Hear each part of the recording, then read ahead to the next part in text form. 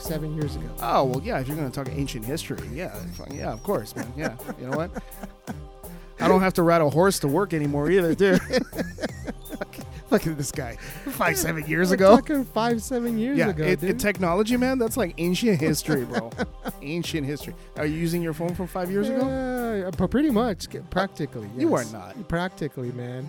That phone's 5 years old. Not 5, but it's not far from it. Oh, damn. Yeah, so All right, I keep my stuff for a long time when it works. That's awkward. Yeah. Hey, you guys, what's up? You're tuned in to Cast Crit Life with Mike and Leo. And yep, we're babbling again. Dude, that don't make no sense, man. Why you gotta hang on to a phone that long? It works. It does everything I need it to do. I don't need the latest and greatest. You don't have the latest software, though. Hey, you see my cars. They're not the latest and greatest. You have a nice Tacoma. It's not old. It's coming up on 5 years old, bro. Yeah, but it's a Tacoma. But you don't get rid of a Tacoma in like 2 years. My other car is 9 years old, and my other car is 22. That's true. 22 years old. That is very true. So hey, if it works, yeah, no, I got you. There's no need to. I have the latest and greatest. I ain't gonna say shit because my car's not that old. Hey, so we already did the pour, but we've been holding off on tasting it because it's a blind taste. Mine's diluted. Yep, it's a blind taste. It's clear colored, and I have the bottle covered for now because I wanted to see what he's trying to hide it from me. Yep. I'm trying to hide it for him. Yeah, Leo took some old socks and he put it over the bottle. Whatever works, man. I was going to paper mache it. Those aren't 9 years old, are they? They might be. They might be. They look a little I was going to paper mache it, but I didn't have that kind of time. Oh, paper mache? What the hell is paper mache? It's something from back in elementary school. Do you used to do arts and crafts at elementary school? I remember construction paper. Is that the same thing? It was that tissue paper that you used to put starch. You used to make like a starch thing and then. Dude, we had different childhoods. Yeah, apparently so. Anyways, wait, let's did drink. we go to the same place? Salud, brother. Salud. Paper mache, mother.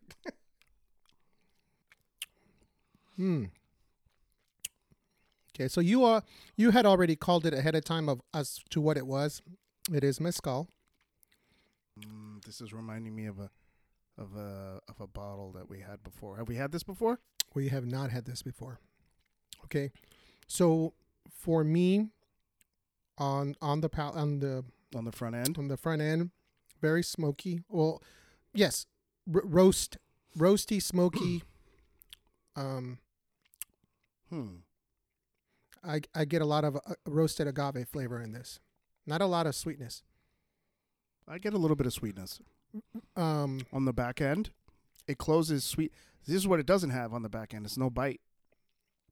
It's really smooth on the back end. But not flat. It doesn't fall off. It just, there's a sweetness that I'm still getting in my palate, and it kind of lingers. And then on the front end, it's got a little bit of a bite on spirit, which it should have from mezcal. Mm-hmm. And then I'm not getting roasted. I'm just getting that typical mezcal, like peppery,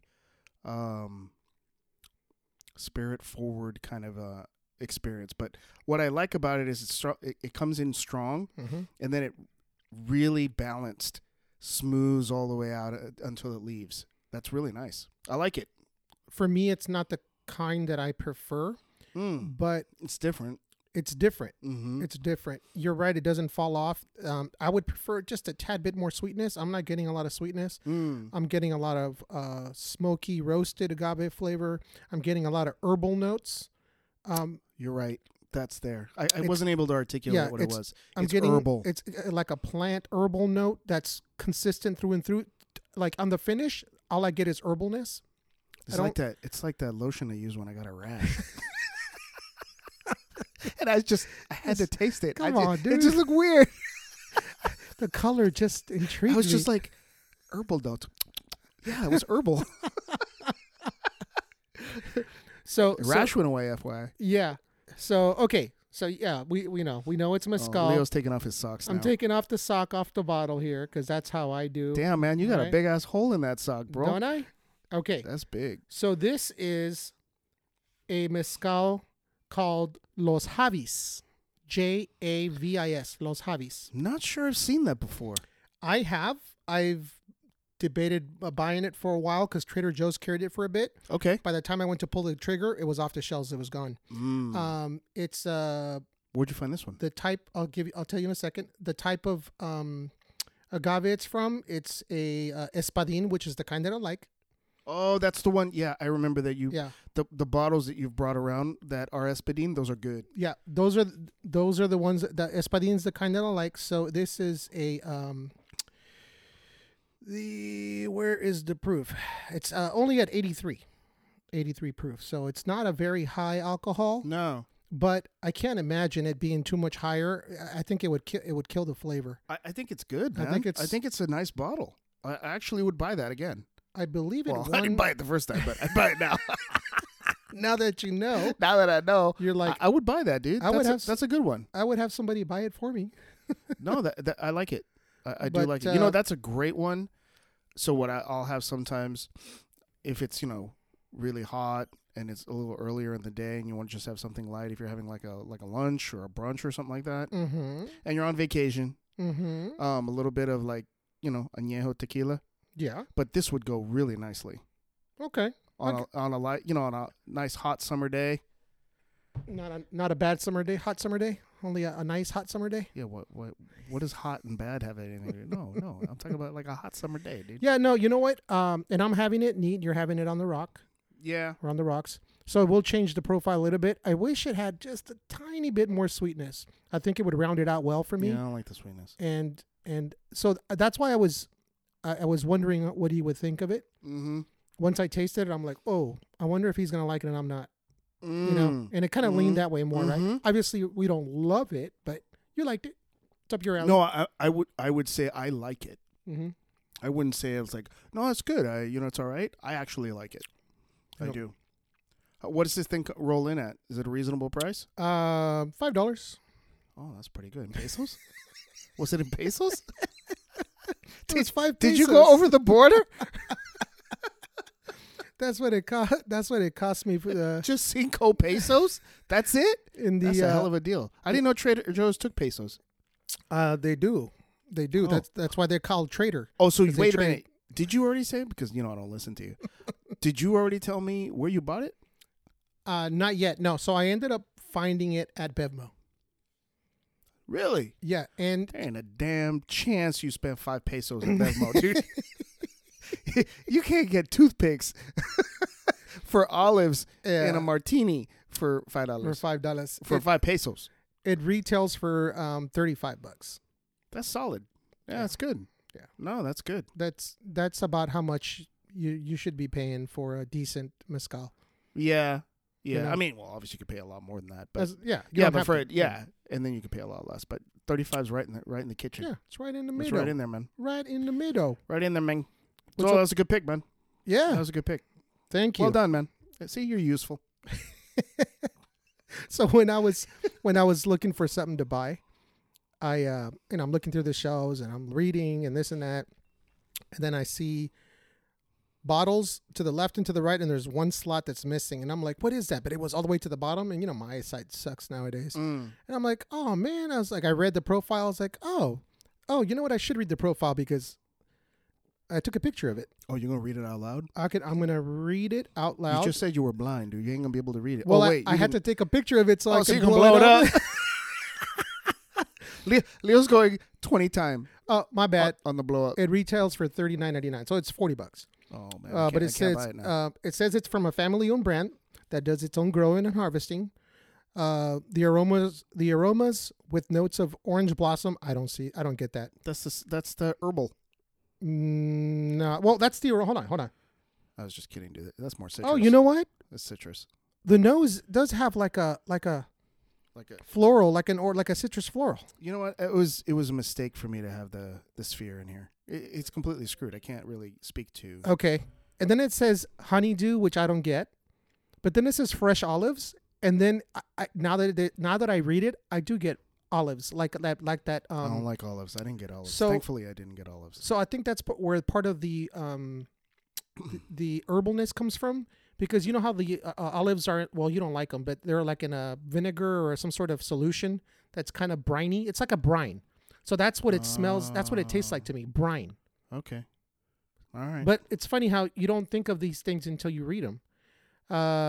In the taste, you sense hints of anise.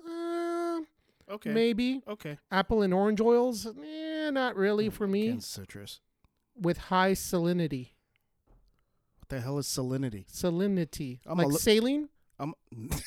No? Salinity? I don't think it's saline solution. Like a saline solution? Wait, say the word again. Salinity. Salinity. Salinity. Dude, our poor listeners are listening. These morons don't know what salinity is. I don't, but I'm just assuming it because it's like saline. It's salty. Let's see. Salinity is concentration of dissolved salt in a given volume of water. Thank you very much. Oh, like Thank you very much. Yeah, you're right. You're right. Like saline solution, no, you're right. No, well, I don't know. Saline solution, isn't that what you guys use for your contacts? Similar, but it's salty. High salt concentration. Yeah. Are you drinking the saline solution like I ate some of the cream from a rash? Yeah. Well, I'm not drinking the solution, but I did taste it one time. I did taste it one time. Anyways, you know what? I forgot about desalinization plants. Yes. Totally Desalinization plants. Because we were talking about that all weekend. Okay. Yeah. Sure we were. So full of shit, dude. I was not talking about desalinization plants. No, but I did hear that today. Desalinization plants. It was brought up because you know how apparently we're going to start going into a water conservation program again. Because the West is in a drought. Dude, I hate that shit, bro. Dude, I think I caught an article about the West is in a severe drought or some crap like that. So apparently Lake Mead is like 172, 78. Dude, did you hear about all the bodies? Well, there's been 2 so far, yes. No, there's more. All 2 bodies. Well, they expect more. They expect more. You know why? Yeah, I know why. I think everybody dude, we knows. shouldn't be laughing about dead bodies fighting. Dude, everybody I've heard talk about them has been laughing and making jokes. Oh my God, dude! Because I saw an article they were talking about it's because mob time. Oh, dude, I'm sure they were dumping bodies in there. Mob and non-mob. Wow, guaranteed, man. bro. That's crazy. But I also heard a crazy stat today on a radio show that, and I'm sure, I mean they're pulling the stats, so I'm just repeating what they said. Right. Apparently. I don't know how far back, but Lake Mead was rated one of the number one. What do they call that? National park for people dying. You mean statistically, people would die at Lake Mead? Yes, but national parks in the country, and I forget what year the stats were pulled from, but apparently it's because a lot of people drown. So quote unquote. Hey, that's what they were asking too. Wow. So that's what they were asking. I think my wife told me about one of the bodies that they found was in a weighted barrel. Yes. Sitting at the bottom of, or sitting at a certain point. Yeah, it became exposed. Yeah, it became exposed because of the water level. That's some crazy shit. That does not sound like suicide. Oh, no. I mean, come on. Barrel. That's crazy, dude. If we're talking barrels, and that's obviously that's different. But anyways, yeah, dude. So because of the water, a lack of water, right, and of rain, I should say, because of a lack of rain in California, way down. The lakes are drying up, and in LA, they have already said starting June 1st or June 2nd, they're gonna mandate only watering twice a week. They're gonna cut it down to twice a week, and they were saying how San Diego's not there yet because we get our water from different sources, not like LA. One of them being from Arizona, I believe. Another one, we have San Diego County specifically has that desalinization plant, and that's how I heard that word. Right. So we're not there yet, but it's coming, bro. If we don't get some major rain soon, it's coming. Dude, I'm looking at this thing called the Drought Monitor online right now. And it's showing the different levels of intensity of drought. And I'm looking at the whole Western Hemisphere of the United States. It's not good, man. Oh no, we're clocking at severe, extreme, and exceptional. I'm not fucking lying, bro. It's right here. Severe, extreme, and exceptional. Why would they use the word exceptional? Wow, this is an exceptional drought. It's so exceptionally bad. Right. That's why they're That's saying the it. wrong word for that, man. I don't know. That's the wrong This is word. great. Well, this is just what these people came up with. But I mean, clearly, it's a problem. yeah, it's going to be a problem. Wow. And then you have places I was reading on a weather app that This isn't going to affect the ability for distillers to get enough water for their processing. well, it could, bro. It could. That's not right. Oh, no. So the lake's drying up, and it causing society or government, local governments to implement water restrictions. Mm-hmm. It's gonna affect the Well, consumables. of course, dude. The consumables that use water. Water's ubiquitous across humans, across everything that we do, man. So it could get pretty crazy. And I was telling you that I read something in Pakistan. They're having glacier lakes that are melting at a tremendously fast rate because they're getting unprecedented heat waves. Global warming. And it's causing all this water to rush down the lakes. I mean, the rivers. Yeah. In such a mass volume that it's knocking down, it's knocking bridges out. It's just taking them out. Dude, so this is a completely different podcast for us to have. But do you think global warming is real? I think global warming is real. However, I think that humanity or humans don't contribute as much as they make it sound to be. So I've read some of the data on it, Mm-hmm. not all of it, because good Lord, there's probably like volumes of data. You don't want to read all of it? No, I don't want to read all of it. I gotta do Taco Tuesdays. So I would agree with you. I think that there's validity that obviously, statistically we're contributing to what it's happening, but there's a lot of sensationalism about absolutely. like, oh my God. But some of that doom and gloom stuff you read about, Mm-hmm. and then you see things like the descriptions that you're giving about these icebergs and the freaking polar bears they gotta move, man. They gotta move. Yep. And you start to go like, well, shit, dude. If there's a chance they're right, we're kind of screwed. So the reason I say that do I believe in global warming, and I say yes, is because in general, historically, we know that there's been time periods over thousands and thousands of years where the Earth has heated up, and then it has gotten to extreme cold weathers for long periods of time, ice age, right? And then it's gotten warm again, and the geologically Cycles. it's all cycles, bro. It's all cycles. It's So all cycles. there's mini cycles, and then there's long-term cycles. Yeah, but And so I think we're just in one of those cycles in general. yes, absolutely. But our technology and the way we live absolutely probably contributes to it speeding up. I think I read somewhere that the ozone layer. Remember, there was a hole in the ozone layer, Yeah. and because of the pandemic, it's kind of healed itself. Mm-hmm. Did you read that too? Sewed back up. Yeah. You did read that. I read about it. Yeah. Yeah. That was crazy, right? Yeah, Because remember how many articles were being written? Dude. Like the ozone layer is going to disappear, and we're not going to have no more ozone layer. And Scare then, tactics. Yeah.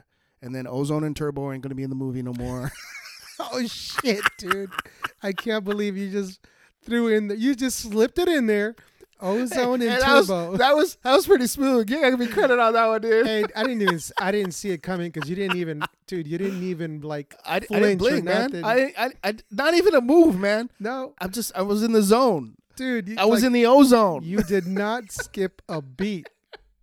Hey, for our listeners who don't know who I'm talking about, shame on you. Yeah. But for those who don't know, we are talking about. Tell them, Leo. I want to know that you know. I know what. Okay, so tell me. We're talking about Electric Boogaloo. There we go. Mm-hmm. Ozone and Turbo, man. That's right. I remember seeing that movie And then in the theater. It was yes, and there was a part 2. Of course, there was. Electric Boogaloo Part 2. Yes, Electric Boogaloo. Hey, I know you know because every guy knew. What was the girl's name? I don't remember her name. Oh, dude, you're killing me. I don't remember her name, but I remember she had short black hair or dark hair. I remember the name. Special K. Oh, that's right, Special K. because your name was like Karen or Katie or something like that. Yeah. But yeah, dude, that movie was off the hook. It was so great back then, dude. Electric Boogaloo. Have you seen it? So to clarify, because I knew it was seen it again, I haven't seen it lately. To clarify just a bit, Electric Boogaloo was like part of the name. The actual movie name was Breakin'. That's what I thought. Yeah, it was Breakin'. I thought it was Breakin'. I remember Electric Boogaloo, but and Breakin' 2 was called Breakin' 2 Electric Boogaloo. Oh, so the first one was Breakin'. Mm-hmm. That's right. Mm-hmm. So it was Breakin', and then the second one was Breakin' Electric Boogaloo. Yes, sir. Damn, dude, that takes us back, bro. Just a little bit. That's like 13, 14 years old. So that was 1984. Right. 13, 14 years old. Yeah. 1984 is when that came out. I'm just saying that scene with Turbo with the broom, that was off the hook, bro. Dude, that was like that was like the Matrix and shit. That was like when level. Trinity went up and everybody goes, "Whoa." Yeah. That was the next level. That was next level, bro. Yeah. Cuz there was no CGI, man. There was no CGI. No. It was just fishy wire. So, I have a question. You know, when you think of the moonwalk, everybody thinks of Michael Jackson. Mhm. Did Michael Jackson come out with that first and make it popular, or did Breakin'? I think Breakin' did, huh? No, he didn't moonwalk. He was stepping forward. Oh, gliding. He did the reverse moonwalk. He did the sunwalk. he did the hike. Damn, dude. Tangents. We're just off on tangents, man. Ozone and Turbo. It's dumbass. Can't believe we got into the 1984 Electric Boogaloo movie. That's because I slipped that shit in right there, bro. Yes, you did. How's life, man? Life is... ¿Cómo está la vida? Life is crazy, dude. Life is crazy. A little bit, right? There's some crazy shit going on in the world. I mean, honestly, if we had an episode every day, 365, we could say that every time lately. Lately, yes. Right? let's just extend it week to week. Week to week, it's crazy. I mean, not so much day to day, because it's hard. Okay. Because let me tell you why for me. Because day to day, you're living in the day, you're living in the moment. Mm-hmm. It's more when you reflect back on the week and you're like, damn, bro, I was doing this, so you are doing. I know. I'm with you on that. You know. Yep. So I copy that. For me, it tracks like that. Like I take it week by week, and you're like, damn, that was a busy week. But it's just like, I don't know, man. There's a weird vibe. I mean, I'm sure our listeners can turn on how many TV shows and podcasts and YouTube shows and whatever, and everybody's saying the same thing. But every time you look around, I'm amazed how frequently I hear stuff that I'm like, no way. Mm-hmm. If I go back 10 years ago, I don't remember feeling that way. Mm-hmm. If something big happened in the news, it was a really big deal for like the quarter or the month. Yeah. Maybe that was the bubble I was living in. I don't know. But right now, and granted, we've talked many times on the show that the stream of data through all our mediums of social media and all that other stuff keeps us crazy informed. Yeah. You know, either whether it's real or not, with information, right? Mm-hmm. So we are being fed pretty quickly, right? Yeah, no. But true. It just seems like, dude, fucking like every minute, man. Well, there's some crazy shit going on. Right off the bat, I mean, there is a sense of, at least for me, and I don't know if this is what you're alluding to, but there is a little bit of sense of a doom and gloom in the air. Mm-hmm. Right? Mm-hmm. Okay? Because, I mean, right now, we already talked about one, and I think we might have mentioned another one, but, dude, there's, war in the world that we're kind of like, have a nexus to, right, as another country, right? Are you bothered? Let me just interject real quickly. Mm-hmm. Are you bothered by how loosely the media throws around World War III? Oh, heck yeah. They fucking throw it around like it's just like, oh yeah, of course it's going to happen. Yeah. Do you understand? I mean, like, for a moment, consider what that means. That's crazy, man. There's too many terms that are thrown around way too loosely nowadays, right, that are losing their power. Right, the meaning, the powerful meaning that they used to have. It's getting diluted. It's getting diluted. Yes, the meaning is getting diluted for sure. So you got the war, right? That the United States is somewhat has a part in, You have the Well, I think we got a lot of part in. We're like, well, yeah, we're supplying a we lot do. of shit. We do. You got that. You got the freaking stock market. I mean, whether you're in it or not, dude, it's a beat. Whether you're in it or not, it affects even the ones that are not in it because it's going to affect, everything that the fallout. Well, you got inflation. Yeah. You got the market getting its ass handed to. I mean, we're in a bear for sure. So, but the uncertainty of like how low is this going to go? So there's that, right? Yep. So there's the possible doom and gloom of a recession and all that crap. Yep. And then you have, like I mentioned, the whole water thing. We might, the drought, and we might have to, buckle down and tighten up. You're starting to depress me, dude. So it's true. But that's the doom and gloom in the air, right? Yeah. And I mean, I'm just it's constant. Yeah, I'm just touching the surface. I mean, we could probably, pick something out of every aspect of life. So how do we keep moving forward? Have a drink in your hand. I just put you on the spot. You did. So you know what? I'm gonna get more. No, go ahead, bro. So I'll tell you how people can move forward. So how you guys can move forward based on my own experience. Taking a page out of my own, life book here is do something physical activity where while you're doing it, you can clear your mind. Okay. Cause while I'm walking the dog, and today I did a brisk walk, like a really brisk walk. Got my heartbeat up, and dude, I was thinking about all kinds of stuff, but you know what? I wasn't under pressure. I felt relaxed. You don't like pressure. Like we've done some competitions where we're going to do some like, oh yeah. You don't like that. It's not for me. It's not for you. But I felt good afterwards. I felt like when I came back, I was like, okay, I got a lot of thinking done. I did some, clarity, mind clarity, and I feel a little bit of adrenaline rush, right? When you get back and you're ready, like, okay, I'm ready to go on with my day. Yeah. So it doesn't have to be walking the dog. It could be, a walk, whatever, just something that you can do and you can clear your mind while you're doing it, right? And it feels good, but it has to be physical. I in my opinion, endorphins, brother. It's endorphins, right? Because you could say, well, I'll sit down and do a puzzle, or something like. You know what? If that works for you, but I think the physical activity is what kicks off the endorphins and the adrenaline and that kind of stuff, and that helps even more. Yep. And then mind body. Yep. And then it's not for everybody, but whatever your drink of choice is, whether it's a nice herbal tea that you're going to splurge on, or for us, it could be a whiskey, mezcal, tequila, a glass of wine, or a special roast of a certain type of coffee bean, whatever it is. Right. I think Kool-Aid. Dude. Kool-Aid's good, bro. It could be Kool-Aid. Tang. It could be Kool-Aid. But pour it, relax, enjoy it. Enjoy every sip. Think about what that's the part. Be present. Be present in the drink. In the moment. In the moment. And all the things that are in that moment, right? Exactly. I'm with you, brother. Yeah. So I think, so many people talk about exercise and stuff.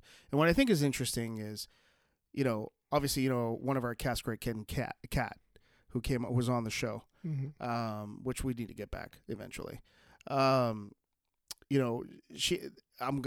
She has a real successful business and in spinning and broadcasting her library of training classes for people, right? There's another really big company called Peloton that does the exact same thing. But they do it with like models, and it's like very high end, publicly traded company whose stock has basically been like beat the shit lately, post pandemic and all that other stuff, right? Right. So no disparagement on Peloton, but the reason I'm bringing up the story is the distinction. So you're talking about exercising being a really important part of life. Clearly, obviously I like to work out too. I don't do it as much as I need to, but I do like to do it, and I make time for it every week, whether it's one day or it's more days. But here's the thing. There's so many gurus out there, man. So many gurus with a channel and just freaking like perfectly genetically engineered bodies with like 3% body fat and all this other stuff like that, right? We've always professed we're just regular guys, right? We have families, we have careers, we have homes, we have just a very similar experience to what we call being an American citizen as other people anywhere else, right? Right. And what you're saying is you're not trying to profess that you're some sort of guru and that you have all these answers. It's like you're just a regular guy, and this is an important part of your life. You're not doing it to compete in a freaking bodybuilding competition or a figure competition or a strongman competition. You're doing it to be healthy and clear of mind. And I 100% agree with you. And why I mentioned Kat was because her business really prides itself on providing education and training for people who are just regular people, man. Mm-hmm. They're not models. Mm-hmm. They're not like people, all different shapes and sizes. And I think that one of the things, like what you're saying, is if we could all just embrace the fact that there are certain things that are important for us to have good body, mind, spirit, right? Right. Good body, mind, spirit. Not because we want to be the perfect one, not because we want to be the model, or because we have to be all these other things, we have to look this certain Hollywood way, that we just stay healthy, clear of mind, and positive. Then, a lot of things in those tiny individuals and then into groups and into large masses of people can really kind of have a positive and powerful movement forward instead of bitching and complaining about all sorts of stuff. It's so funny, like when you're raising kids, right? You hyper focus on getting them involved. Sports, clubs, homework, family, all these other things. Because what happens to a teenager when you don't give them anything to do? Yeah. They get into all sorts of trouble. That's what you do. Potentially, yeah. Right? Because you're finding you're bored and you're immediately attracted to the lowest hanging fruit, which is oftentimes not necessarily the best thing for you, right? Right. So if you're not active working out, you're going to go grab cheesecake, right? But if you just spent, like you said, did a brisk walk for an hour, or you're running stairs, or you're hitting the bag, or you're throwing weight around or whatever, and there's a piece of cheesecake in it, I guarantee you're going to be less likely to eat it, right? Or if you do eat it, you already know that you're going to burn it off tomorrow because you're going to do it again or whatever. It's just a different mindset. Yeah. And I think it's really important. And it isn't because we're trying to profess like, you have to achieve some super high level of fitness and mind, body, spirit state, even though that would be great. But not all of us necessarily find fulfillment in that. Yeah. But I do think, like you're saying, that it's critical to everybody. It really is, and I don't know if it's just because it's getting higher in age or whatnot, but I've realized that my mental wellness is more important than is a little bit. I put it a notch above, because if my mental wellness is not good, then I'm not going to want to work out. I'm not going to want to take care of my body. But if I focus on the mental wellness, it motivates me to work on my physical wellness, and vice versa. They're kind of like, they work off of each other, as you know. And our bodies throughout the years have changed. I've hit the weights over the years, off and on. I've ran a lot, off and on. But I've realized it's not for me. Being like lifting weights and all that kind of stuff. I do it, but it's not me, and so I have come to find out, like, what is me then? Okay, well, it's just, just stay, like, what do they call it? Just aerobic, right? A mild aerobic workout. But the weights are critical to your bone density, muscle mass loss. So especially at our age, brother. So I have learned that, and we can, you could dive into that whole thing, and there is absolutely health benefits to that. Yeah. It's just, for me, it's like, well, we're sitting here next to a machine, right? Yeah. I don't necessarily do free weights, but I'll do the machine, the cable machine. Cable machine's awesome. Yeah. So absolutely for me, awesome. I prefer. We're just talking resistance training. We're not talking about you powerlifting. So I'm glad you make that distinction. Yeah. Because there is a distinction between, painting a picture of somebody, lifting weights. Yes. And just saying, oh, it's resistance training. You don't have to have weights. You can do cable machine. Well, right? It's still weight. Yeah, but it's just a different form. You understand it different, where like the layperson may not. Copy. You know what I'm saying? Okay. There's a distinction there. Like, well, I don't like to do weights. I don't have to pick up the things and do the dumbbell. Yeah. But no, you don't have to. That's one of the reasons I got the cable machine. So for me, my favorite thing, I do love cable. I love cable, but my favorite thing is just plates and a bar. Mm-hmm. I love throwing plates on a bar and throwing them around. I like powerlifting. That's your thing. That's not for everybody, dude. No, it's not for me. Most people are not going to want to, clean and press. They're not going to deadlift. They're not going to want to do it. They're not going to want to hit a bag for 10 rounds. What you're saying is what's critical. Mm-hmm. Find what it is that motivates you and what gets you up to get it done. Yeah. And do that. I'll tell you one of the deterrents. Feels like a public service announcement. One of the deterrents for a lot of people, and I just realized it right now, for me too, is even when I used to do, put plates on, on a bar and all that kind of stuff, I was never a heavy weight guy. It was just, high reps. Mm-hmm. For me, it was always high reps. And form. Form is key in high reps. And for me, and for me, it was high reps. But anyways, one of the deterrents is in that space at a gym, you get the muscle heads. And it's intimidating. It's different now, bro. It's intimidating. It's different now. It depends on the gym that you have access to. Yeah. Okay? Okay. It depends on the gym that you have access. And it's not intimidating. You're talking about like the big clubs, the big like national gyms. That and or sometimes even just your local gym, right? And I'm not. And let me. You're talking about the free weights area. Yes, the free weights area. Okay, I will not disagree with you. If it's a different species, a different kind of people that are there. I agree with you. So for a lot of us, it can be discouraging. Like I don't want to go over there. They look like they're busy, or I'm gonna get in their way. Got it. Right? No, I get it. So they get discouraged. Whereas hey, I'm perfectly fine with the cable machine or doing something off to the side, or doing just no.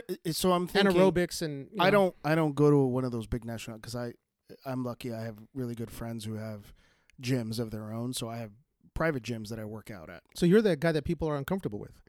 Yeah, because I'll. No, I mean if I went into a regular, I'm going to the rack. I'm gonna grab a bar. I'm gonna start throwing plates on. I'm gonna start throwing the shit around. Yeah, and I'm like, "Are you done?" I'm like, I'll stand there. And I'm like, "Are you done yet?" Exactly. And then I'll just grab it. I don't care if the guy's bigger than me or whatever. So I get. So that's not my headspace. Right. My headspace is I just move. I'm next. Yeah, I'm next. But I get your headspace because. Yeah, if you don't know how to manage all of that shit, right? Yep. Then you're going to be a little bit less likely to walk in there because you're going to be like, weirded out. So you're going to stay on the machines and the cables and stuff like that because that's, it's a controlled environment. Yeah. Once you're walking around just throwing iron around in 3-dimensional space, it's not controlled. You have to know what you're doing. Otherwise, you could hurt yourself or drop the shit and hurt somebody else. I mean, I've seen it happen many a time. Yeah. So I get it. Yeah. I do get it. But yeah, so I don't really experience that because, like I said, I go to I'm lucky. I get to go to private places. But if I was going to those places, and I have, when you walk in there, there's some huge ass dudes with 6 plates on each side throwing shit around.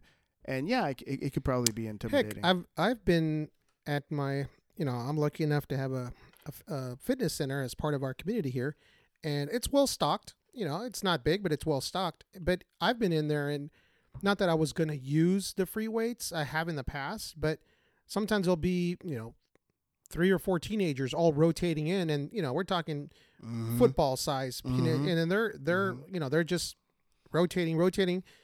It's like, okay, what am I going to do? I'm not going to, I won't be using those machines while they're here, right? So then I'll go find something else to do, or I'll just leave. Right. I'll just leave and go. Right. I haven't done that in a long time, but I'm, just to make the point again. Yeah. No, and another thing is if you have a particular sport, like if I walk in someplace and I love the heavy bag, so if I walk in and start plowing into a heavy bag, either with Muay Thai kicks or boxing punches or whatever like that. That can also be uncomfortable for people who they're not used to hitting something like that, right? Mm-hmm. It can bring back childhood trauma.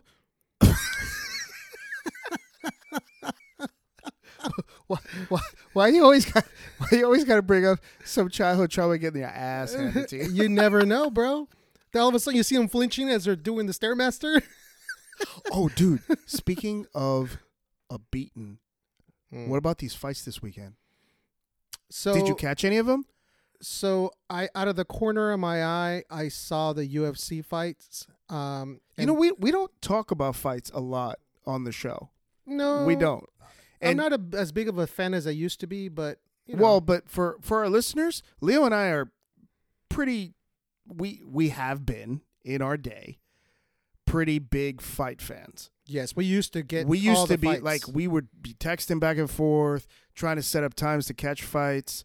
When they used to be more sparse, you know. I think it was when they used to be a bigger deal. I don't feel like they're that big of a deal anymore because there's like one every weekend. I agree with you. It's different now. What Dana White did with MMA was crazy. I mean, they literally almost superseded boxing in terms of the pay-per-views, right? Mm-hmm. And the attraction. So now you've got these two channels, right? You've got the diehard boxing fans, which Dana White is a premier boxing fan first and foremost.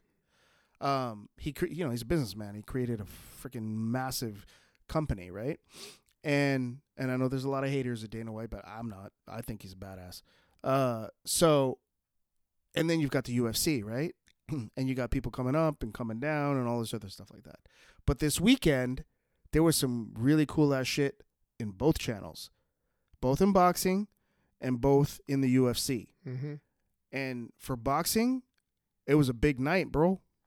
Oh, no doubt. It was a big ass night. No doubt. I mean, holy shit. Did you think that was going to happen? So, I suspected it would. I kind of anticipated. Did you seriously? Yeah. Because of the weight? Because of the weight potentially, yes, that had a fact. I think that was a factor that would have that outcome. And then also, I was not familiar with Bivol, and so we're talking about the Canelo versus Bivol fight. Bivol being a Russian. Everybody Canelo, knows, bro. not everybody. And I was not familiar with Bivol. I had not seen him fight. I went ahead and saw some of his fights. I was like, oh shit, Canelo's in trouble. That's the first thing that I thought. So I never heard of Bivol. Okay, I hadn't either. Never heard of him. I hadn't either.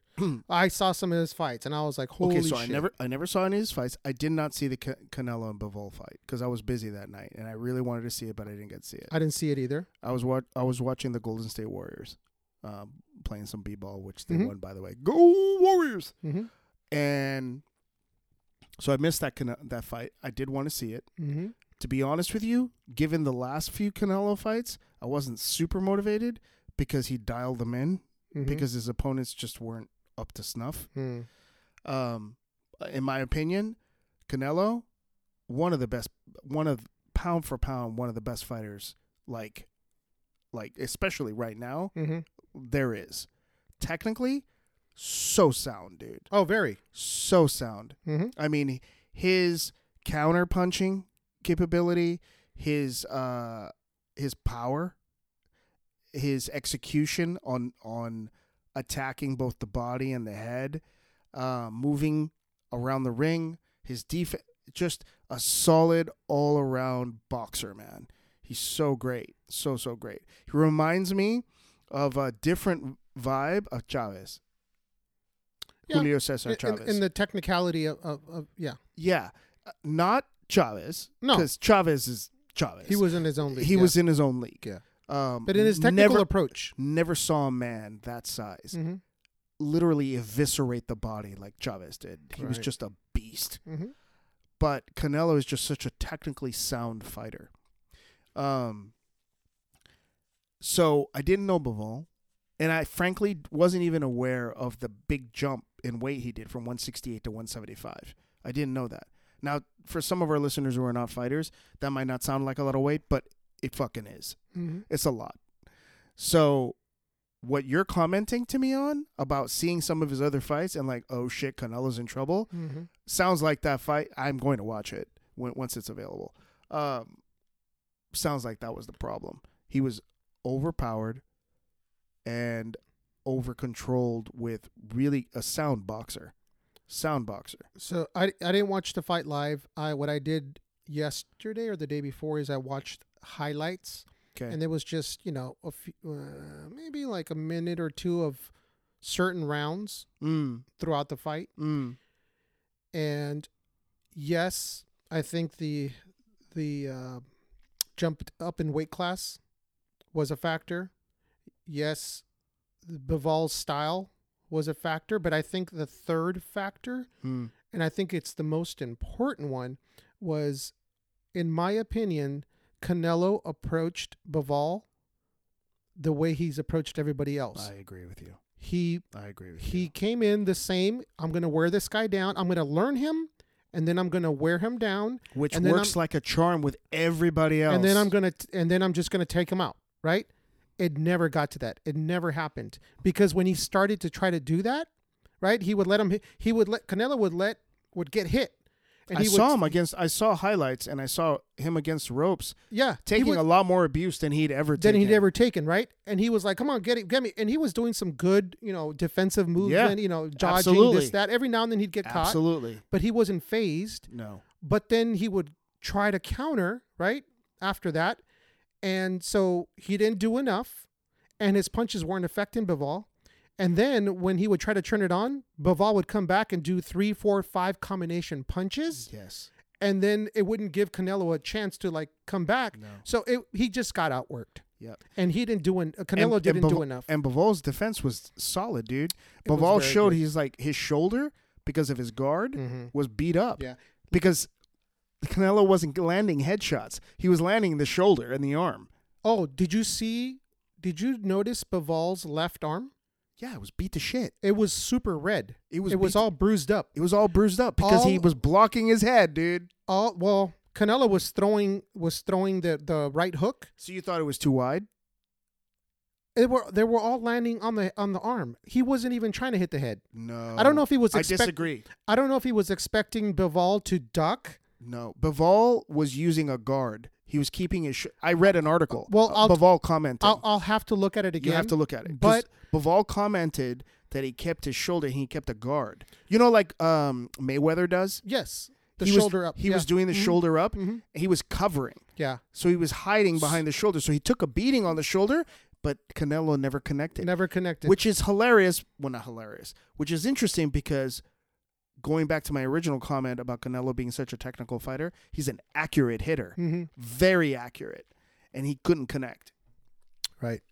So, yeah. So to wrap it up, he didn't do enough. He thought he used the same approach and it didn't work. Let's just say that. It didn't work and he got outboxed. Well, this is the last thing that I want to say. Because and I'm gonna put the caveat in that I'm a Canelo fan. The hate that has come out against Canelo, saying you got your ass kicked, you're not pound for pound the best fighter, Mm-hmm. Excuse me. He had no reason to have to jump from 168 to 175. Mm-hmm. There was nothing there's not a chance in the world that he had to do that. He was already at 168, pound for pound the best. He's challenging himself. Yep. That's what you do when you're a fucking beast. Absolutely. I agree with you. 100%. That's what you do when you're a beast, dude. Yep. When you don't accept the fact that, yes, I've already conquered that mountain. I got to go try the other mountain. Mm-hmm. And you know what? He's got nothing to feel bad about showing up at 175 and losing because he didn't get his ass kicked. Mm-hmm. He did not. People are so scared and they want to hate on anybody who takes a risk, who tries to do something that is hard and that you could 100% fail at. And instead of celebrating somebody who has absolutely no reason whatsoever to have to do that, he has all the money he needs, all the recognition he needs. He doesn't even almost have anything left to prove. And yet he's still willing to push himself beyond his comfort zone. I think that's something that should be celebrated instead of being pissed all over. And that pisses me off. And your comment takes me back to something we've talked about before, and it's social media and it's people saying crap or saying shit behind a screen. It's commentators too, bro. It's just a bunch of shit. I mean, I don't have all the notations and stuff, but I saw a lot of stuff. No, I hear. Well, that's fine. Yeah, they can hate, and there's different reasons why, and that's fine. But I agree with your statement. I agree with you that that's what you do when you're a champ, and that's how it used to be. One of the things that turns me off about boxing nowadays, why I'm not such a follower anymore. I'm still a fan. Yeah. And this exists more in boxing than it does in MMA. Yeah. And that's that.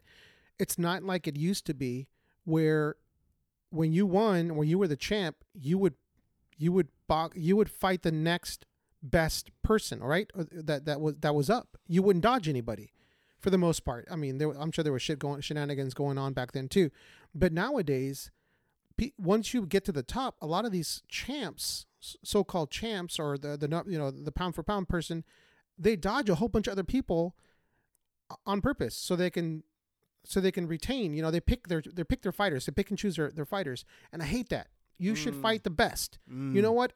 You're the next best. Okay, I'm fighting you next. You're the next best. Okay, I'm fighting you next. And to your point, Canelo took a step up, and I was like, okay, I'm moving up. Yeah, I've already conquered this much. I'm moving up. I'm taking a risk. Yeah, and it did not work out for him. Yeah. And there's a lot of fighters in all sports, in all fighting sports, that right after the fights, they're like, I won. But then they watch. Normal. That's my point. It's normal. But then you watch the fight again, and you're like, oh shit, I should have done that. I didn't do that. Blah blah blah. And you get a different perspective once you watch it, and then they change their tune. Yeah. So I can see him saying right after the fight, I thought I won. Yeah. But then he watches later, and he's like, shit, maybe. Of course. Because so you got to have confidence in what you're doing. You have to be.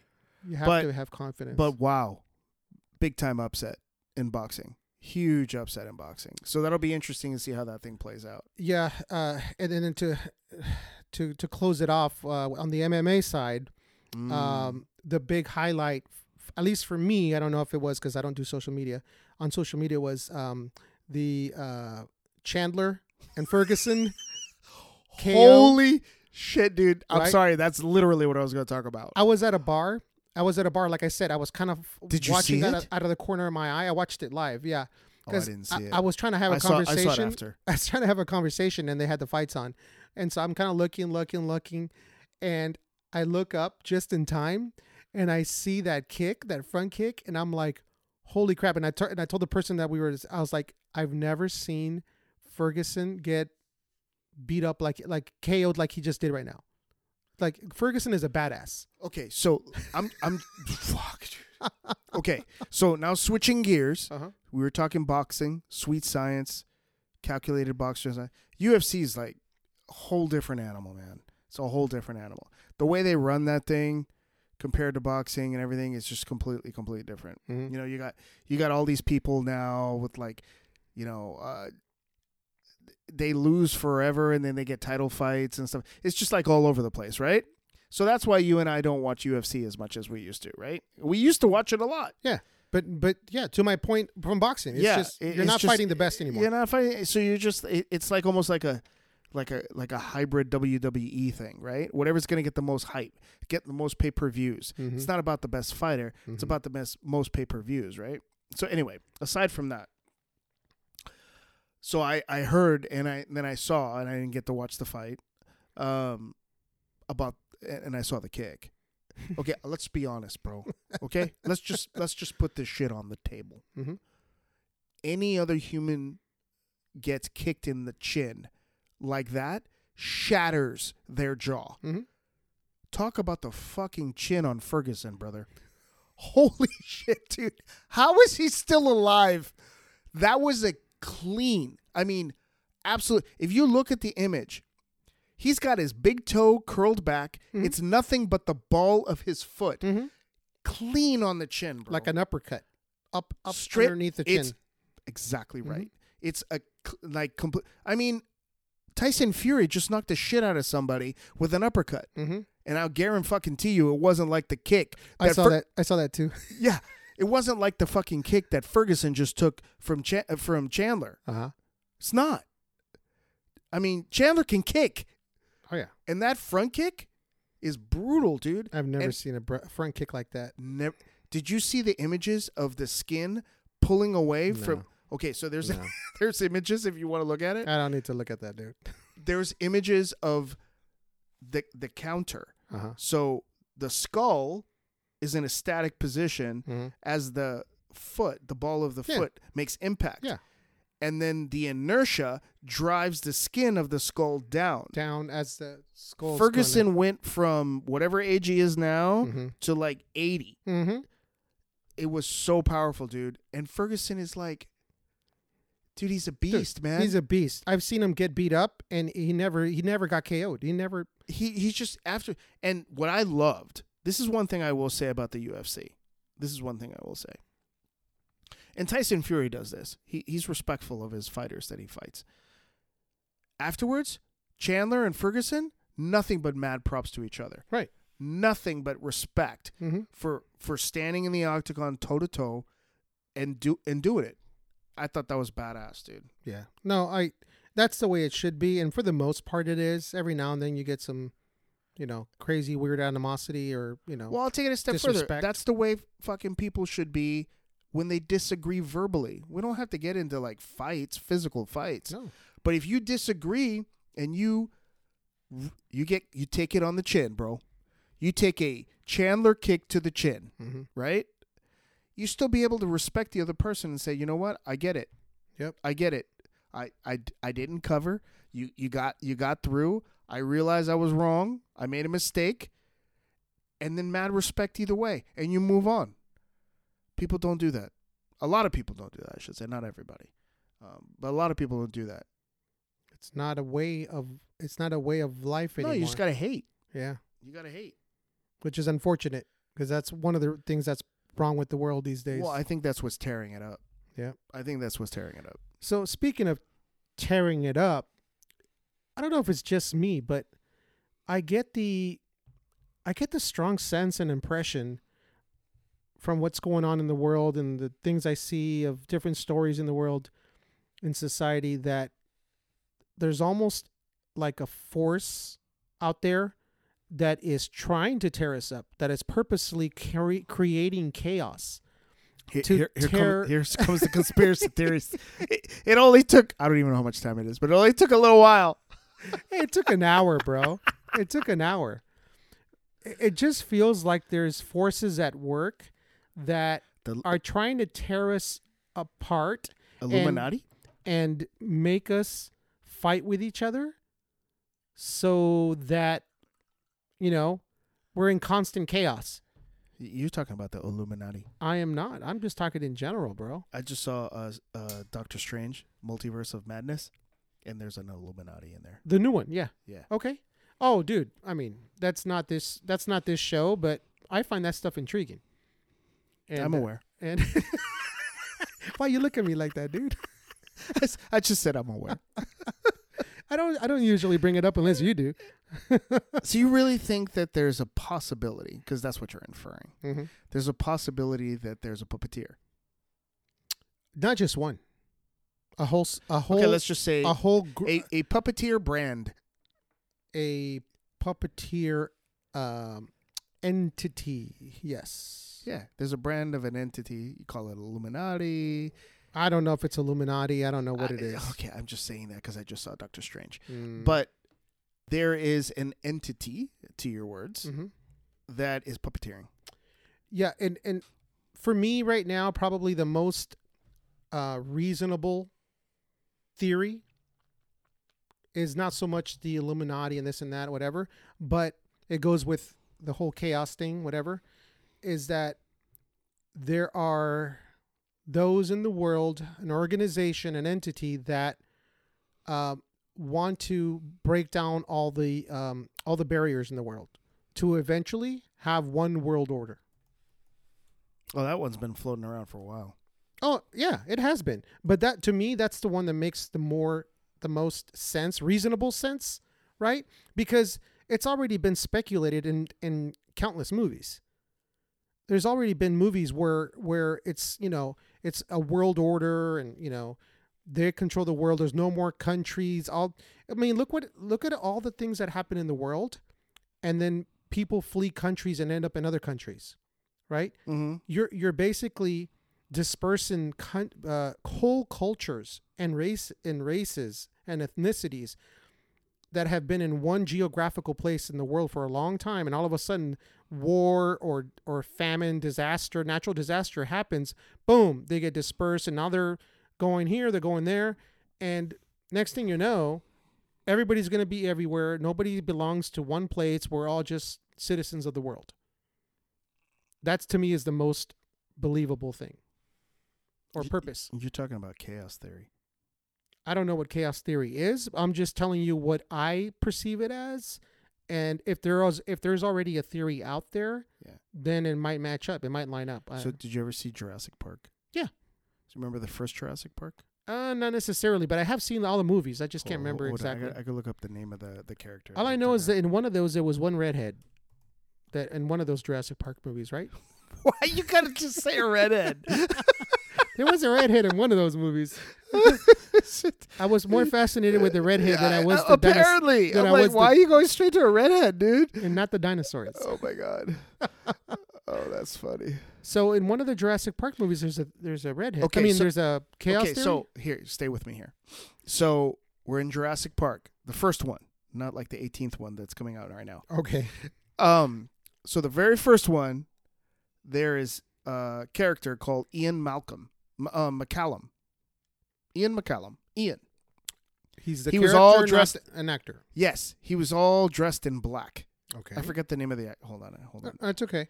Ian McCallum is the fictitious character name. Jeff Goldblum. Yes. He plays Ian McCallum in Jurassic Park. Dr. Ian Malcolm, excuse me, not McCallum. Oh, now we switch it up to Malcolm. I apologize. So Dr. Ian Malcolm from the first Jurassic Park was a mathematician that spoke to the theory of chaos. Okay. And chaos theory basically is like a scientific theory that uses mathematics to focus on underlying patterns that have deterministic laws. Oh yeah, specializes in chaos theory. So it's like entropy. So what it basically means is that based on specific conditions, then completely random states of disorder and irregularities can lead to very specific outcomes. Yeah. Right? Mm-hmm. He talks about it in the movie. Okay. I don't remember. So what you're suggesting with this puppeteer and all this other stuff like that seems... Why do you like the word puppets? Puppeteers. Because puppeteer means like, I own you, man. I got strings on you, and whatever you do only happens because I chose to move you in that way. That makes me uncomfortable, bro. Yeah, I know. That's what it's supposed to. It's your story. I'm just labeling it. The use of the word puppeteer by you just makes me uncomfortable. Yeah, I know it does. But the point that I'm making is that under chaos theory, there's this kind of like devolvement that occurs in entropy, right? And because of that, all these random events have a just kind of like a random way. What appears to be a random way. Thank you. Mm-hmm. What appears to be a random way of leading you down the path to chaos. Yep. Which is quote unquote entropy, which is a law of the universe right now, right? So I'm wondering if the true puppeteer here is mathematics. You know, I'm always going to take it to probability. So I have no doubt that mathematics is part of the equation. No doubt.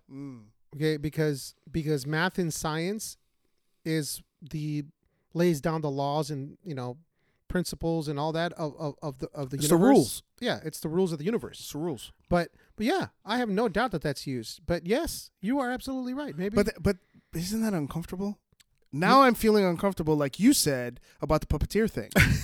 So because now I'm feeling like, well, then there's no choice. So I will take one of your favorite. Well, you have a lot of favorite movies and interests, I know, but Matrix, Matrix. Fucking love that movie. Right? Singularity. You know that movie is based on the book Singularity. I didn't remember that, and I'll have to check that out at another time. But it's a good book. It's a thick read. But there's a lot of movies like The Matrix and a whole bunch of other stuff. But that, to me, is basically letting us know, hey, dude, this is what's happening. But we choose to ignore it, right? Because we have enough to worry about, right? We have our lives to live, technically, right? Yeah. And we're dealing with this and dealing with that. Right. But things keep happening that keep dispersing people out of their native geographical regions, and everybody keeps getting pushed. Eventually, I think we'll get to a point where it's going to become 2 or 3 powers in the world, and then those 2 or 3 powers in the world will end up being just one. And it's not going to happen in our lifetime. Okay, it's not going to happen maybe in our kids' lifetime, but I think I disagree. I think that's fine, and that's fine. But I think the constant chaos is a scripted chaos. It's a scripted chaos that eventually is going to lead to a purpose. Hopefully, but not hopefully. This is what I think. I think humans are highly emotional, marginally logical, and given their highly emotional state and poorly executed logic, that any confidence in any one group of other humans having the answers that are so unequivocally true that they would follow for multi-generations has been proven to not be possible. So you just lost 90% of our listeners. No, I did not. Dude, I have no idea what you just said. Dude, because you have to listen to it again. Okay, I'll listen to it, and I will not edit that out, because you just said a lot. I have no idea what you said, and I'm not even drunk, okay? But you had to go there. Why do you have to go there? Because that's Why can't you just talk in plain English? Because it's both our shows, and you get to talk about puppeteers, and I get to talk about the shit that comes into my brain. And that's what happened right now. And that's what happened right now. Humans innately have a fallibility. I don't even know if that's fallibility. Why do you got to use 5-syllable words? Because I don't even know if that's a word, bro. I don't know if it's a word. I've heard it many times. Okay, so they have this that it just innately makes them not want to trust and believe. And because of that, who else is there on the planet Earth to lead them but other humans? And all humans are fallible, right? So inevitably, what we're seeing, okay, this is an interesting thing. What we're seeing over the last, let's say, 5 years, is that all these people that we thought were like on a pedestal, let's call it, for lack of a better word, are being kicked off of it, right? We're seeing so many of these figures. I mean, think of all the statues that were destroyed and all the history that's being destroyed and all the people that are being canceled and all of these things. It's because everyone's rising up to create doubt in everything. I mean, holy shit, dude. From a legislative standpoint for the United States of America, is there an entity that exists that has more autonomous decision-making power for the purposes of enacting law than SCOTUS? There is none. Supreme Court of the United States of America, right? Mm-hmm. And that entity has been compromised. It's been compromised. In the history of the United States, of recorded history, there has never been an incident where a brief for the purposes of making a decision for the Supreme Court to publish, has that memo been leaked. It was done on purpose to cause chaos. But that's the point. That is the point. That no one trusts anybody anymore. So I disagree with you on that. Nobody trusts anybody more. Because if you can't even trust that the Supreme Court process to making a decision to enact legislative law should not be compromised, despite your disagreement with what it is, And arguably, I would argue, whoever this was, who leaked it, didn't have all the facts, right? Mm-hmm. For you to take it upon yourself to leak it means that you don't have enough respect for that entity to protect it for the purposes of the greater good, right?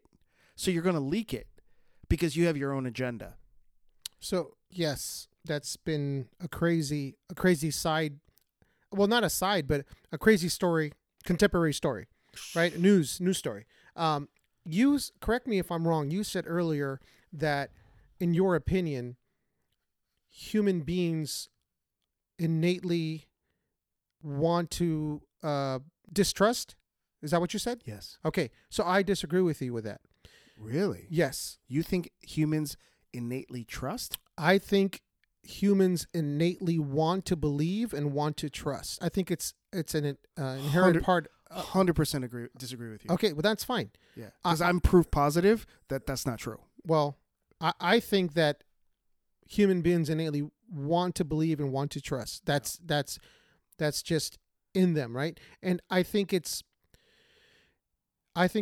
been proving over time in history, based on the way things used to be, where people would not lock their doors back in the day.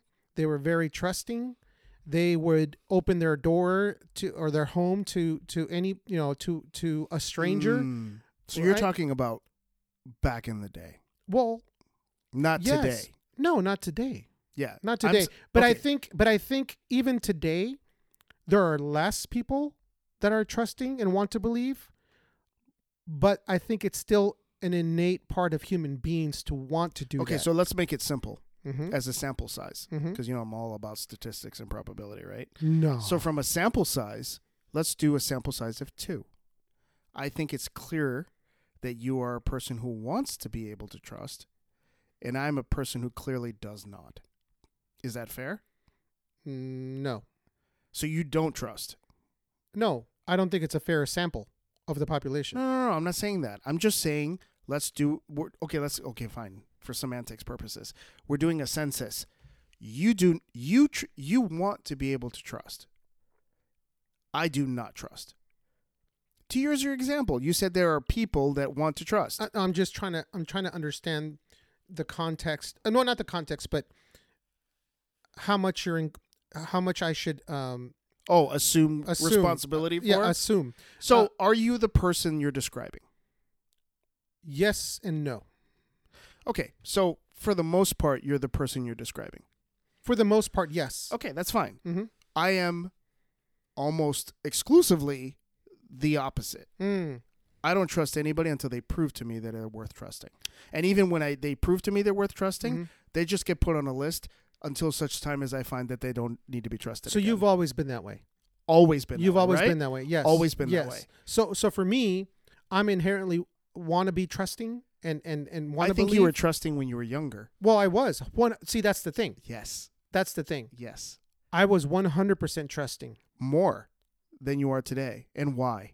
No, I'm telling you. Yeah. I was 100% trusting back then because that's the way I was raised. Right. Okay. I was taught and raised that people are good. That's right. Right? That's right. And for the most part, my entire life, yeah, that was the case, unless I read something or saw something in the news or I found out about, the crazy uncle or cousin or whatever, right? But for the most part, that was my experience. That was my life experience. After doing my job, the job I just retired from for 20 years, that's been compromised. Absolutely. Okay, that's been compromised. But that's all been in the last 20 years. Right. Right? I've learned that through experience. Through reality. Through real experience, Mm-hmm. right? So that's changed recently because of because of how I know society is in real life. Because of the 20 years. Because of the 20 years. Right. Right? But that still doesn't change the fact that innately I was raised to believe and to trust. Agreed. Okay. And I think in general, that's how humans are. There's always going to be exceptions. So I'm gonna take it a step further, as I usually do.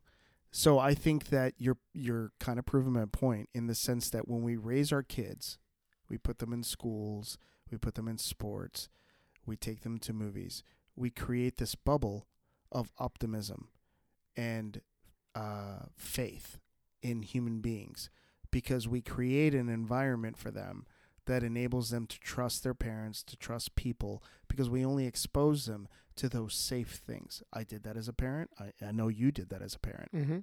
So you grow up with this Pollyanna optimism about who is good and who is bad. Mm-hmm. And who is bad is very clear. They twirl their mustache on the end. They wear a top hat. They're the villain in a Marvel movie. It's very clear who's bad and who is good. And then you become an adult, as you just shared, 20 years of experience dealing with the human population, and you realize that it's much grayer than that.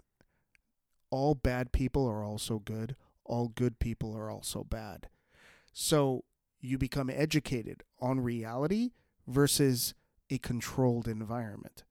So as children, we raise our kids, ideally, in a controlled environment to provide them the most optimal, positive environment to build self-confidence and an optimism to go out and conquer the world. But once they go out into the world, the first thing that is they get punched in the face. And then over time, you start to realize that other human beings didn't necessarily get raised the same way. And you have to be careful about who you trust and who you don't trust. Hence why I'm saying, and like you said, I've always been this way because in my life, that's the way the world was from the beginning. Mm-hmm. I didn't have the safe bubble all the time. Well, almost never that I can remember. Mm-hmm. It was always reality, getting punched in my young little face all the way through. So I just had to learn to deal with it. And the way I learned to deal with it was that a lot of people are not good. So that's okay. Not all people are bad. And I can say that with the utmost honesty. There are many good people in this world. Many. But you have to find them. And then you have to keep them in your circle. And then all the pieces of shit you keep out. And you don't fucking let them in no matter what. So I think that innately, and maybe I'll make a clarification now, all adults 18 and over who have voting rights, who have decision-making impact on our society in the United States of America are not trusting because life and people and circumstance and experience has taught them that you have to be careful. So if that's your belief, as an adult, do you do things based on the fact that based on the theory that you don't trust, or do you do things based on that you trust? So just like a stock, all stocks are bad. The most important thing that you could possibly do when you invest in the stock market is to always enter a stock assuming it is evil as hell. It has to mathematically prove to you that it has potential. And only then do you give it your time and treasure. So, hold on. Yeah. I do the same thing with people.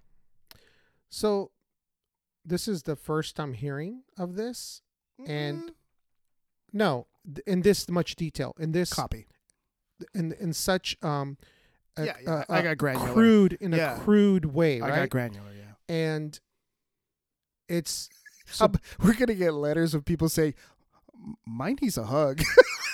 And you know what? And it's very surprising. And at the same time, I feel so bad for you, bro. Really? I feel so sad for you. Okay, but what you're saying to me, I've heard from multiple people. So I feel really, really sad for you because I know. That's your perspective in the world. But here's the thing. It's funny.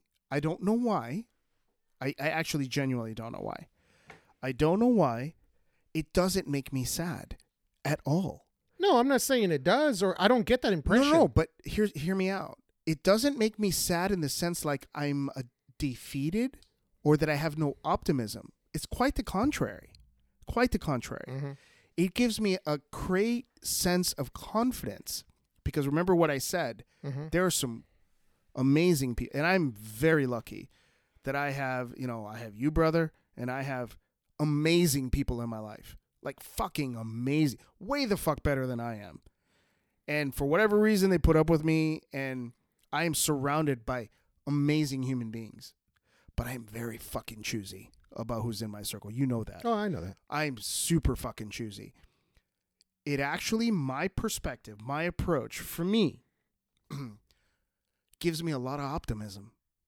Because what I find is I'm putting together a team of amazing human beings that give me hope about the future of the world. This show with you gives me hope about the future with the world. So despite that, I'm so distrusting, aggressive. I would say aggressive about who I say is in what I think is a good person and is not a good person. It makes me have hope because I'm not lackadaisical about it. I'm not kind of like apathetic about it. I'm very focused about it. I'm constantly through this show, our Casper kin that we meet here, and because of this show, how I approach people, I'm kind of almost like meeting people that I do. Do I feel like there's a connection? And I'm adding more and more people to the circle. You know what I mean? Not because it's exclusive and I'm some special person. It has nothing to do with that. No. It has to do with me being able to trust people on this planet. And I'm choosy about it. I'm very fucking choosy about it. And I think that sometimes, I'm just going to say it, people should be a little more choosy. They wouldn't get fucked over. I'm just saying it. Very interesting. Very interesting. So just hearing you, I think that if I took that approach, I would have a negative I would be a much. I get it. Sour person. Yep. Right. It's not for everybody. Definitely. It's definitely not for everybody. So I've shared this with family members, and they say the exact same thing you say. Like, oh my gosh, why do you? That's terrible. I don't want you looking at the world. I'm like, no, you're not getting it. You're not getting it. No, you know what? It's hard to get. I don't even know if I fully get it. Yeah, I understand it. I'm convicted. I'm convicted about being choosy. I understand it, but I don't know that I fully get it right now. Maybe I will later. Yeah. But to go back to some of your points, you're on point when you say that how we raise our kids, right? To be, the world's a good place. It's the world is Disneyland, right? You have to be trusting this and that, That's whatever, extreme. right? It's extreme. Yeah, I'm just trying to make a quick point. Yeah. But usually as adults, they find out it's not perfect world, right? Right. There's a lot of bad stuff out there. Right. So at some point, I started introducing that that perspective. That's a hard thing as a parent. It is a hard thing as a parent, especially for girls, right? Yep. It's like, hey, don't be so trusting. Well, dad with the girls, I'm just gonna go take a step further. Yeah, well, sometimes I think if the mom has been through some stuff, maybe herself, maybe it's like, hey, from experience, watch out for this, that, and whatever. But as a father, like you said, to at some point, and for me, it was like 12, 13 when I started like, hey, you got to be careful with certain scenarios, with certain things. And everybody's not good, and they might look good, but they're not. And, you have to be careful. And dude, just, not to overwhelm them and scare them, but to just plant that seed in the back of their mind. And it's tough. It's a tough thing to do, but it's real. And it's necessary. And you know that more than most. And it's necessary. And why do I do that? At the end of the day, I do that because I don't want them to be a victim. So, 100% agree with you. So, to use a rough analogy, you don't send somebody in with a plastic butter knife to the jungle to survive, because they won't, right? So the world, in a somewhat metaphorical way, is a jungle. There's a lot of wild animals. Concrete jungle. There's a lot of traps. There's a lot of cliffs. There's a lot of predators. Predators. Good word. Mm-hmm. There's a lot of metaphorically similar, allegoriously similar instances in the real world for humans that would be in the African jungle, or safari. Or, why it got to be African? Well, because this is the first thing that came into my head. Okay. Well, dude, like half the people from where I came from are black, so we're good. Why can't it be Amazon jungle? Terry, back me up. So, my point is that I think as adults, it's important for us to have our wits about us, mm-hmm. right? Mm-hmm. Not to be defeatist, not to be in a state of complete just lack of belief in the humanity. I think that's really sad. I think that's really depressing. Mm-hmm. If I didn't have, you, brother, or all the people in my world, mm-hmm. I probably would be. I'd probably be really angry, and I'd probably be whatever. Mm-hmm. But the reality is there's a lot of good people, mm-hmm. and kind of the reason why we do this freaking show or whatever is to find more good people, right? And we encourage people who listen to our show, go find some good people that, and good people is a subjective term. I was just waiting for you to finish to bring that up. It's a subjective term. I mean, what's good to you and me might not be good to somebody else. Whatever. Go find good people for you, and then surround yourself with those people, because I think innately human beings, as much as I say we don't trust, we need other people. There's no way around it, bro. There just isn't. As much as I wish I didn't, I can't get away from it. Need other human beings. We are communal animals. We are. And if we set up an environment for us to thrive where we don't have that communal environment, we will not thrive. We won't. It's all about connection, mm-hmm. over some drams, over conversations, some stories, over whatever, right? Music, food, whatever it is, right? Comic books, movies, whatever. Find a medium to connect with other people who you think are good people, and you surround yourself with those people, and you will thrive. You will. You will be motivated, like you said, mind, body, spirit, right? Mm-hmm. You will be motivated to do the things, to take care of your body, take care of your spirit, take care of your mind, and prosper despite all the bullshit that goes on in the world with all the bad people. I mean, I'm just going to call it out, dude. There's some bad people in the world. You know that better than I do, bro. No, you're 100% true. And for those that have never experienced that think that the world is a perfect place, I'm sorry to break it to you, but it's not. As much as I want to believe it is, it's not. But it doesn't need to be perfect to be good for you and yours. It doesn't need to be. Mm-hmm. It can be, you know what? That's why they fucking, that's why back in the day they built fortresses and they built, communities and they protect their own, We've talked on the show about Vikings. Despite how, people have portrayed them, and I don't know all the history per se, but,